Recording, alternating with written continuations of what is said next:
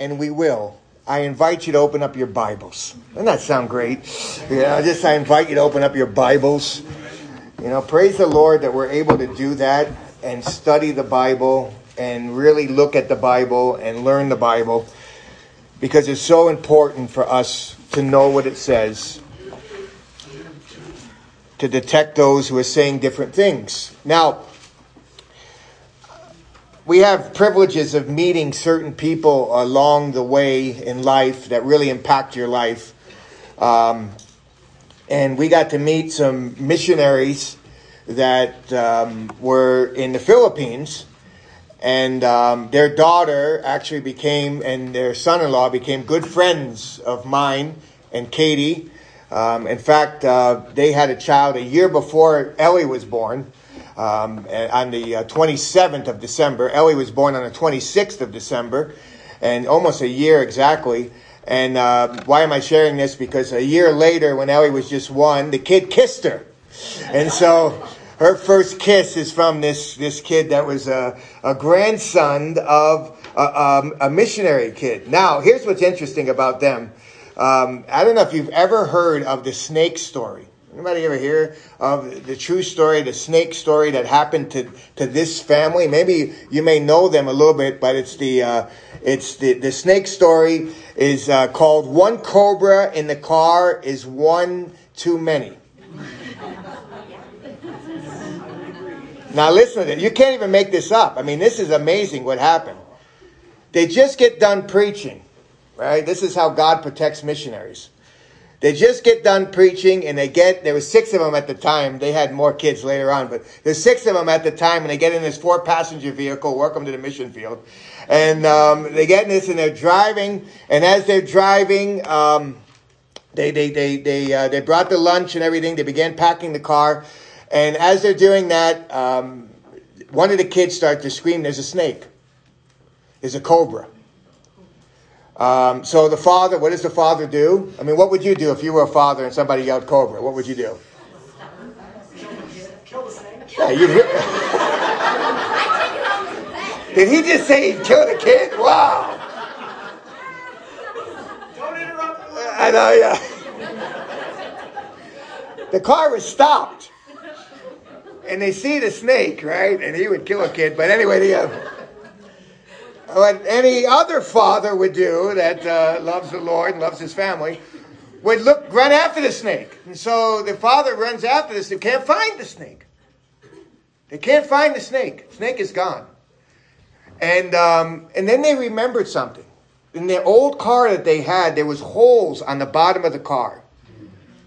And it was very easy for the snake to go up into one of those holes and hide. And so they took all the luggage that they had out of there and everything, because they were traveling to another city to preach in another city. And they take all the luggage out. And as they're taking the luggage out, they don't find the snake is gone. Snake is gone. They get into the car. They're fine. They're driving. And as he's driving, bumpy roads, Philippines, welcome to the Philippines. He hits a road. Whoop, here comes the cobra. Falls right out of the glove box underneath the thing there and starts to bite his boot. And now watch this. He's biting the boot. The kids in the back are screaming. I mean, you would be screaming too. One kid, 20 months old, right? My friend, 20 months old, sitting in the thing. The snake goes into the back and bites her in the leg. Right? Now the family's panicking. The snake already bit the foot of the father, the boot, bit the child. They run to a hospital. As they get to this hospital there, they only have a few minutes because, a snake bite can kill right away. They get to the hospital and they hear these words. "We don't have anything to stop this snake bite. We have no antidote, no anti-venom, nothing. Nothing we can do." And so the family's sitting there and they're just ready for the child to die. This is it.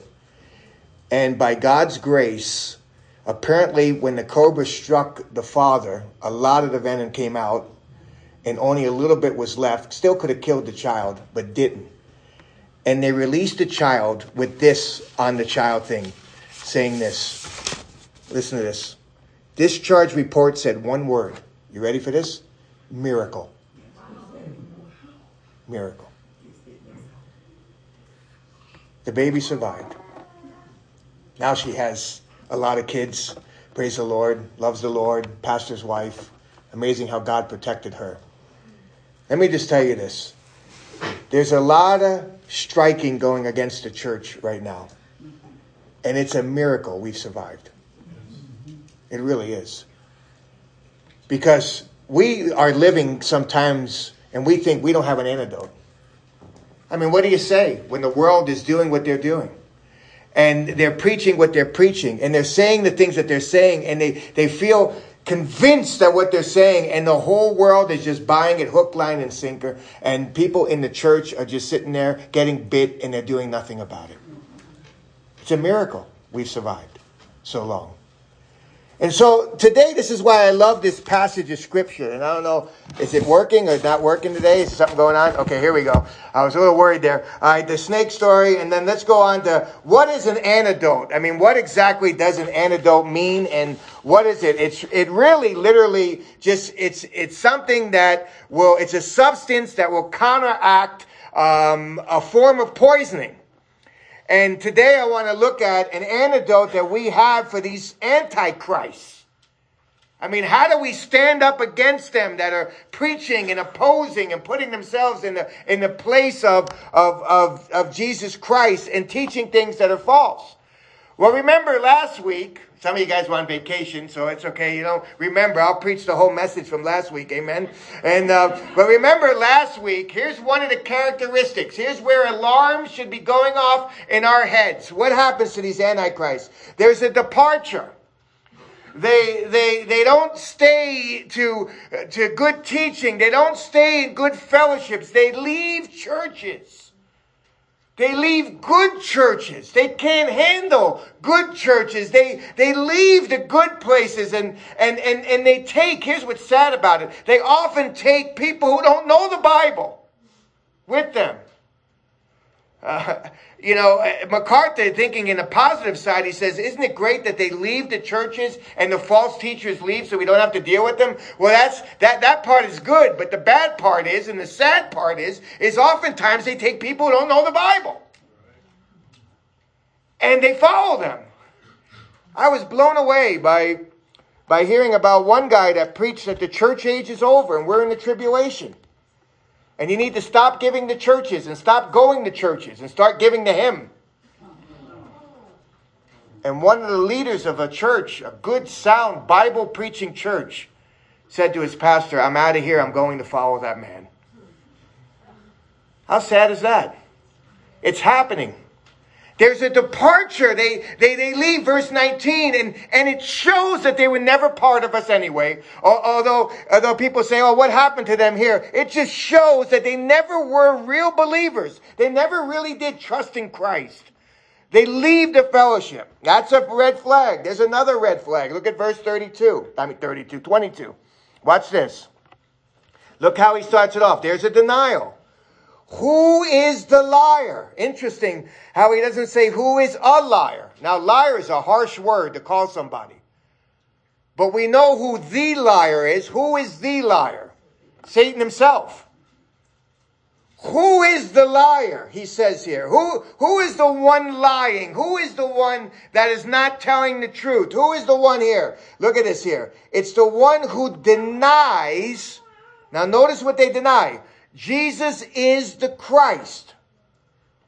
They are denying that Jesus Christ is the anointed one who has been set apart by God the Father to come to this earth to die for our sins, be buried and rose again. And by denying he is the anointed one, they're denying his deity, that he is the Son of God. And so they're minimizing who Jesus is.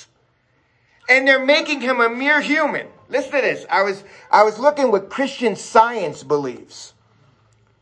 Are you ready for this? Let me tell you a little bit about it. Christian Science believes in the Bible. Okay? Believes in the Bible. But the Bible is not inerrant. The Bible just has authority. In other words, the Bible has errors. Christian Science believes that Jesus died, was buried, and rose again. But they don't believe he's God. They reduced the deity of Christ. And they said there's divinity in Christ, but there's no deity in Christ. Look at the words they use. He's not God. Whoever denies that Jesus is the Christ, the anointed one, God, this is what? The Antichrist. Let me just tell you the way one guy said it, my good friend John. Look what he says here. Any denial, deviation, or distortion of the scriptural view of Jesus Christ, and look what he names there, his incarnation, that he is both the Son of God and the Son of Man, the promised prophet, the priest, the king, the Redeemer, constitutes him what? The spirit of Antichrist. Anyone who preaches a Jesus that is not found in the Bible is the spirit of Antichrist. Anyone. I don't care how religious. I don't care how good they do to society. I don't care how nice they are. And here's what I'm going to tell you. These are often very nice people. And very good talkers. But any denial of who Jesus is the spirit of Antichrist. They'll deny one thing and another. You've heard people say this. Well, we have the same God. We just disagree on who Jesus is. Watch what this verse says here. Look at this. Verse 23. Whoever denies the Son, here it is, does not have the Father. That whoever is universal. Put anyone's name there. I don't care who they are. Whoever denies the Son does not have the Father. Any deviation from who the Son is does not have the Father. It's a package deal. And we start with the Son. Here's what's amazing. We're not starting with the Father. We were at this fountain festival here, and we were witnessing the people. And I remember talking to somebody, and she mentioned that she was a religion. I won't mention a religion, but mentioned she was a religion. And so I said, so who is Jesus? And you know what she said? Well, we start with the Father. The Father is a wonderful... No. We start with Jesus. Who is he? Because if we miss who he is, we don't have the Father. And oftentimes we say, oh, God loves you and has a wonderful plan. We'll start with the Son. Who is the Son? Who is Jesus? But here's the good news on verse 23. Look at this.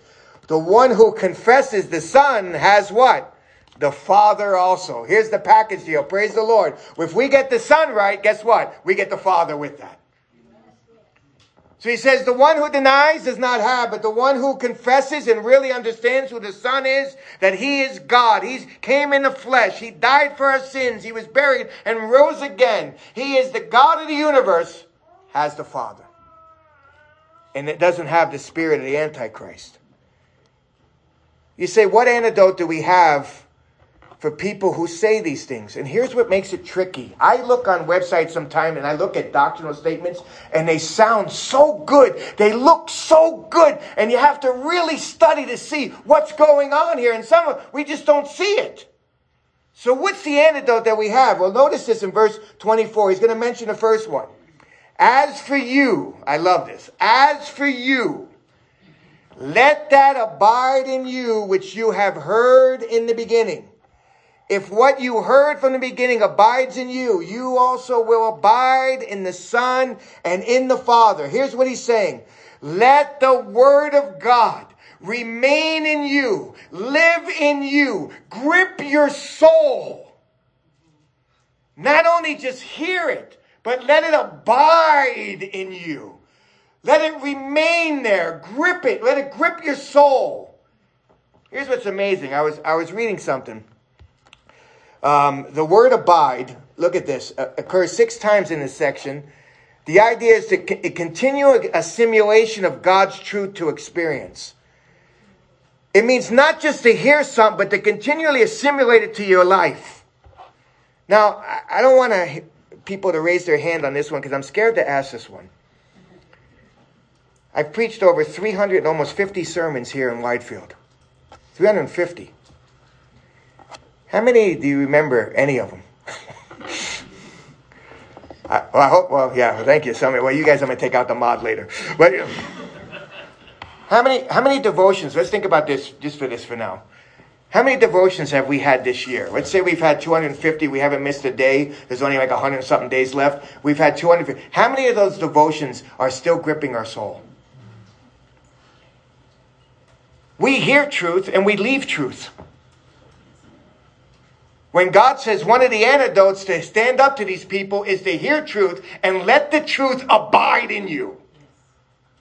To grip you. To continue to put it to the experience of your life here. Notice this here. I put here, which truth of God is abiding in your soul right now? What truth is just gripping your heart right now? That's just fire in your heart. You say, I don't have any that's gripping my soul right now. Well, I'll give you one to grip. Look at this, verse 25. Here's a beautiful promise to grip our souls. This is the promise which he himself has made to us. You ready for this? Eternal life. Now, here's what's funny. Ask somebody what eternal life means. You know what they're going to say? A long life. It's eternal. Well, yeah, that's the first word. And by the way, I can't grasp that because everything, has a beginning and an end in our lives. But what's eternal? I mean, how is it that we sing that song, Amazing Grace, and then we say 10,000 years, bright shining as the sun? How is that 10,000 years? And we have no less days to sing God's praise than when we first begun. Can you imagine our talks in heaven, how they're going to be? So how long have you been here? Well, about 2,345,000 years. How about you? I've been here, only 1 million. Oh, that's it? You ain't been here 1 million years? That's nothing. We got eternity to hang out together, amen? We're going to be here a long time together. You better get used to people here on here. You're going to be with them a long time in heaven. A long one. That part, we get a little bit, but the life part we miss. Eternal life is not something that we're waiting for. It's something that we have right now. The moment that we accept Jesus Christ, his life comes inside of us. And now we have new life. We have a different life. We have the life of God inside of us. That begins the moment we're saved and it will last forever. Now here's the problem with it. We don't really rejoice in the life we have now because there's a lot of things that diminish that life here on this earth. Let me tell you, I praise the Lord that we're in between two schools and we get to be a witness to these schools. But it makes me sad to find needles on our property. It diminishes things. It diminishes when we hear about operations and people getting sick and people having COVID and people dying. It diminishes the life that we have here on this earth. But here's what's the amazing thing about eternal life. The moment that we're in his presence, we're going to live a life that has none of those hindrances again. He's going to take all those barriers away, and all the things that suck the joy out of the life we ought to have here on this earth will never suck the joy out of the life we're going to have in heaven. He says, this is the promise. This ought to grip your soul. This is a guarantee. By the word, that word promise means a guarantee. It will happen. He's not saying this might happen. God is obligated to make this happen. He promised this to us. And what did he promise? Eternal life. He promised that we're going to live forever with him. He promised that one day we're going to be in his presence and we're not going to have to deal with all these things that diminish the life here. He promises that right now, the moment that we accept him, his life is living in us and we can have fellowship with him. That ought to grip your soul. And that's an antidote. It ought to abide with you. Think about that the next time that something happens to you and you see things that you don't like. Say, Lord, thank you that I have eternal life.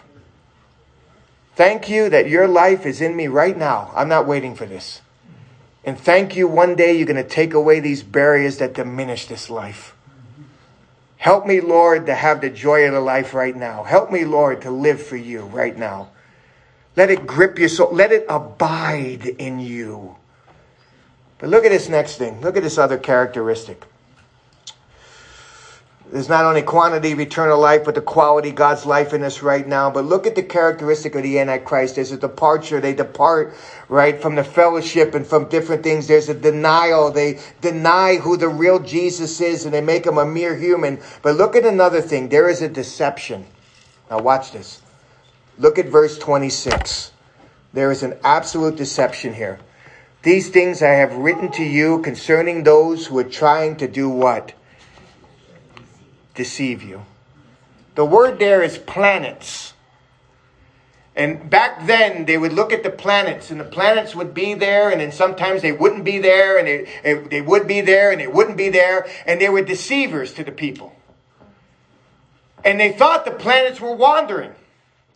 And so they use that word as a wandering. And here's what people are trying to make us do. They're trying to make us wander from God's truth. That's the goal of an Antichrist. They want to make you wander from what God says. And we think God says it, but we just wander a little bit. And we say, you know what? God really didn't say that.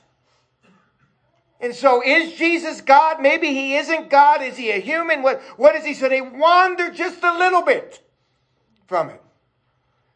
And they cause us to wander from it as well. They try to trick us. And they use things, common terms that we use, and change the meaning of the term. So salvation no longer means salvation. And Jesus is no Jesus. And they even put Jesus in some of their churches. And it's not the Jesus of the Bible. They're trying to make us wander. So what does God do to help us not to wander from the truth? Here it is. This is beautiful. We talked about it a little bit last week, but we're going to mention it more here. This is beautiful. Look at verse 27. Here it is. Here's what God does. He gives you an Italian preacher to stop you from wandering from the truth. Is that what it says there? Amen. You got it there? No, you're seeing it? Watch this. This is beautiful. As for you, look at this. Verse 27, don't ever miss this. The anointing which you have received from him. Remember what the anointing is? What is the anointing? The Holy what? He says this. The Holy Spirit which you have received from him. Guess what he does? He abides in you. Now watch this. Look what he says here. And you have no need for anyone to teach you. Okay, let's shut our Bibles and go home. All right? Amen? You don't need a preacher. Got the Holy Spirit. You guys should use this at school. When you go back to the academy here. I don't need anyone to teach me. Look at the Bible. Physics, I can learn that on my own. Calculus, get out of here. I don't need anything. I don't need any teacher at all. I'll just live my life. Is that what it's saying? Some take this verse. Watch out here. Some take this verse and say, I don't need pastors and all that. I don't need godly teachers. I don't need those people. I just have the Holy Spirit. Well, here I'm going to say this to you. Praise God you have the Holy Spirit. But let me tell you a little bit about teachers for a moment. Okay? Ready for this? Let's look at this. Truths about godly teachers in the church. First thing we need to understand, they're God's gift to the church. Not one amen. Wow. They're God's gift to the church. And let me tell you this. Praise God that we have several here in this church. Several. They are God's gifts to the church. He doesn't minimize his gifts. He said he gave some to be pastors, teachers to the church for the perfecting of the. They're here to help us to understand and to learn more about. They're here for that. They're God's gifts. You want to know something else about godly teachers? They're instruments in the Redeemer's hands. I have never been to a concert where somebody picked up a guitar and says, let's give a round of applause for my guitar. The guitar is an instrument. We're just instruments. We give a round of applause to God, not to people. Let me tell you something else about godly teachers. They could never take the place of the Holy Spirit. I can preach, and I have, till I'm blue in the face, and people just stare at me, and they don't move a bit. I could witness and give all the arguments on how people need to get saved, and I could do it all, but guess what? I can't change one heart. I could never, ever take the place of the Holy Spirit. And yet some try. Some play it. I remember going to one youth thing, and he wanted people to get saved, so he picked up the guitar, and he's playing the music really soft, and the youth are, ooh. And do you want to come to Jesus today? Come to Jesus. And all the people, oh, wow. And he had the guitar going, and I almost went forward to get saved. I mean, unbelievable. We try to put ourselves in a place of the Holy Spirit, and we can never do that. But let me tell you something we can never, ever do. And don't ever miss this. We can never contradict the Holy Spirit. Any pastor that comes up to you or any teacher in the church tells you, hey, this is what I think it is, and the Holy Spirit's showing you it is not that. We could never contradict the Holy Spirit. And so here's what he's saying here. He's saying you have no need for someone to come to you and tell you, okay, this is how it is, this is how. You have the very Holy Spirit. And so nobody can ever replace the Holy Spirit. And his anointing will teach you about what? All things. Now don't miss this. It doesn't say about all new things. Because here's what you hear sometimes in churches. The Holy Spirit showed me something new. No one's ever heard it before. It's not in any Bible. No book, no nothing. It's just the Holy Spirit in me. Uh-oh. Where do you get that from? Now we have no way of contradicting it. And then look at this. Look what he says. He teaches you about all things. Somebody once said it this. The teaching ministry of the Holy Spirit, what we call illumination, does not involve revelation of new truth. Rather, it is the enablement to appropriate God's truth that has already been revealed. In other words, here's what the Holy Spirit does. You hear a sermon, you have your devotions, you read your Bible, and all of a sudden you look at the Bible, you see a verse, and you go, wow! I've never seen that before. And then you come up to me, Pastor, look at this verse. And I'm like, yeah, I preached it 2 weeks ago. How have you never seen it before? I explained it. I went word by word through the Greek, everything. You understood it. Or the worst is when a guest speaker comes in. It says the same exact thing I've been saying for the last 2 years. And somebody comes up and says, wow, I needed that. Wow, I've never seen that. Yes, you have. Well, maybe you haven't. And maybe it was just that moment that the Holy Spirit said, you know what? I'm going to show him that or her that. And they're going to be sitting in their thing and just can't control them. Wow, I see it. This is amazing. I remember in seminary, they thought I was nuts. Because I would be sitting in a room studying it, and it was all new to me, all new. And we had neighbors, and they would just hear, I'm going to praise him. Wow, this is amazing. Woo, praise God. And they're like, there's Jeremy again. He must have saw something in the Bible he hasn't seen before. He's going nuts here. And then a week would go by, and they're like, I'm going to pray, unbelievable, I'm on fire, look at this. And they're like, yeah, we learned that in Bible college. You'll see it again. It's amazing when the Spirit of God just shines the light on the Bible. And you just see it. And no preacher can ever make you see it like the Bible, like the Holy Spirit can. He's saying, you know what? Look at this. I love this. Look at this verse. He says, his anointing teaches you about all things and is true and not a lie. And just as it has taught you, you what? Abide in him. Trust in him. Depend on him.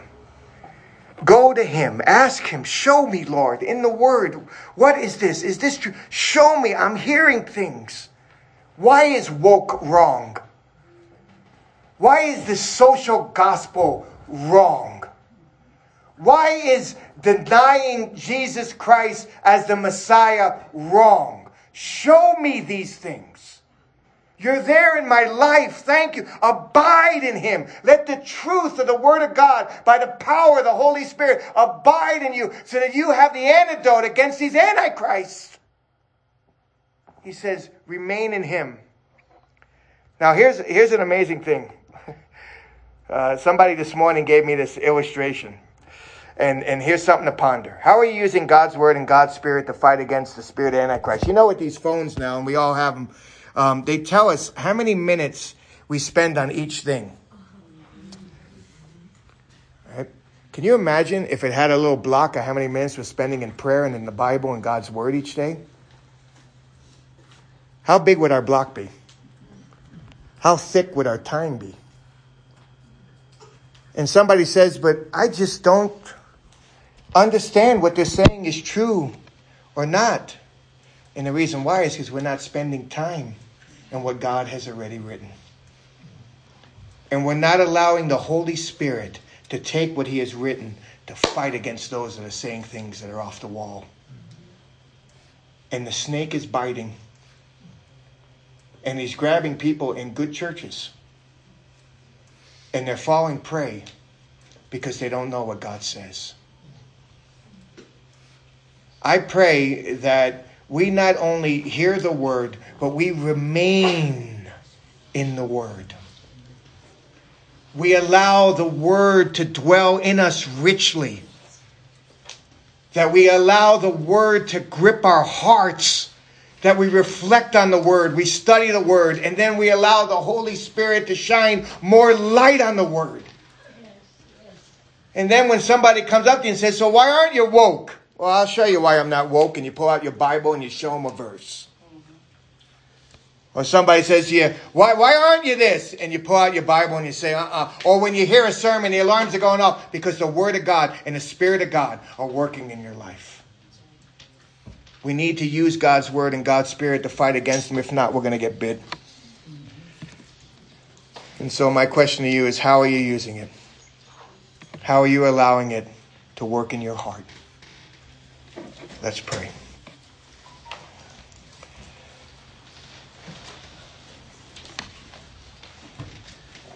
Our Father, as we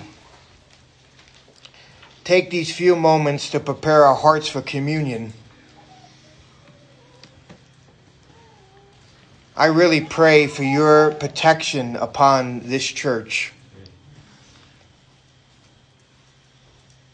For as loud and as long as I could preach, Lord, I could never protect this church like you can from the spirit of the Antichrist. From those who are departing good churches. From those who are denying our Savior. For those, Lord, who are wandering and deceiving and trying to cause others to wander from the truth. God, only you, with your word and with your spirit, can protect this church. So I pray, Lord, not that we would just be people of the word and just study the word each day, but I pray, God, more than that. I pray that when we study the word, that the word would continue to abide in us. That it would grip our souls. That we would see things and go, wow, this is incredible. That your Holy Spirit would shine light. We need light now more than ever before. Shine light on your word. Help us to see it clearly, correctly. Lord, even with our greatest intentions and even with all the studies and everything, we are sinful people. And so, Lord, we need your eyes. We need your ears. We need your help. So we look to you. And I pray for those that aren't spending any time in your word, that today would be the day they say, no more of that. I can look at my phone and see I spend hours in this and hours in that, but very little in your word. That, Lord, I want to spend time in your word. So that would be a priority to them right now. We pray all this in Jesus' precious name and for his glory. Amen.